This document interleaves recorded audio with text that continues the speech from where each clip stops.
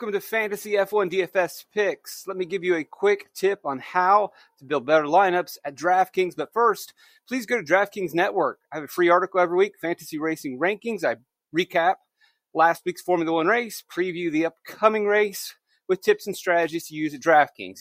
Let's dive into it. The first thing we're going to look at, obviously, Max Verstappen had a historic season, won practically every race. So one would think he is a great Fantasy F1 player at DraftKings.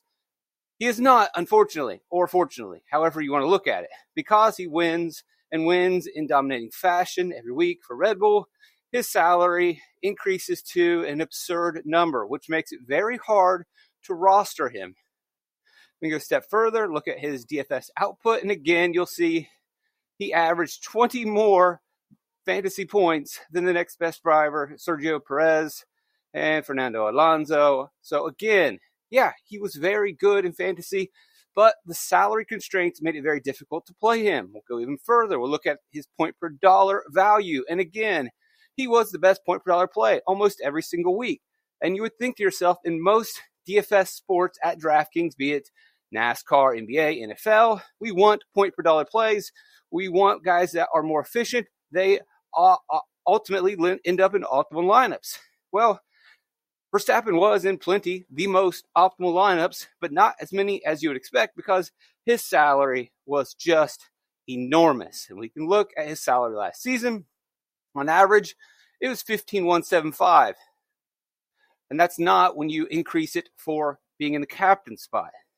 And again, he starts the season at Bahrain with a $16,000 salary, making it virtually impossible for him to be captain, and making it challenging for him to qualify for the optimal or winning lineup because you have to roster other drivers and you need money for them. And in Fantasy F1, most of the drivers finish about where their salary assumes they will finish. There will be a value play each week that kind of squeezes it in there and opens up your roster, and there are some surprises, but the teams are very consistent. This is Formula One.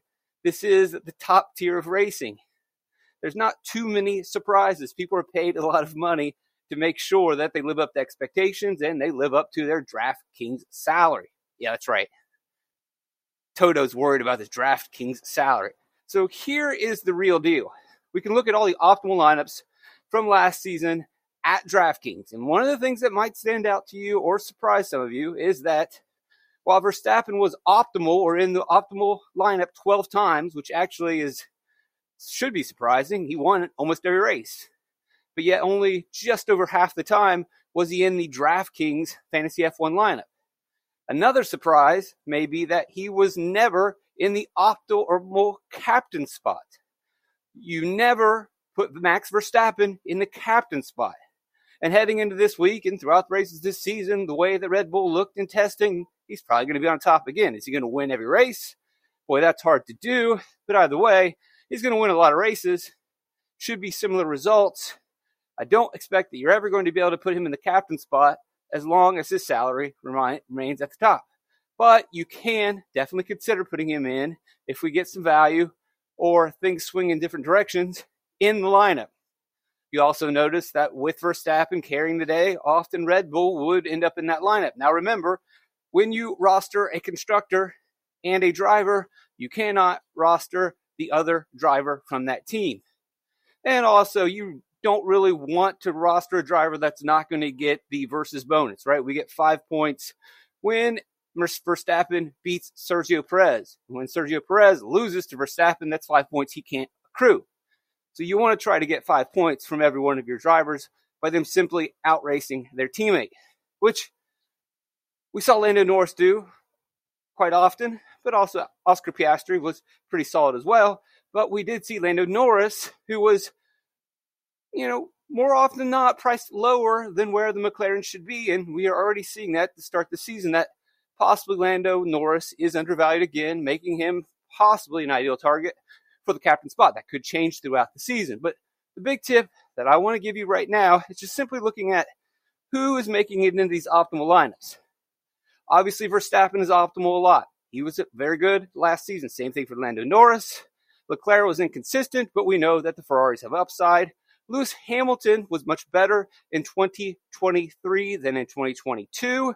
And also, he wasn't priced too high often in his Mercedes. Could be a different situation this season.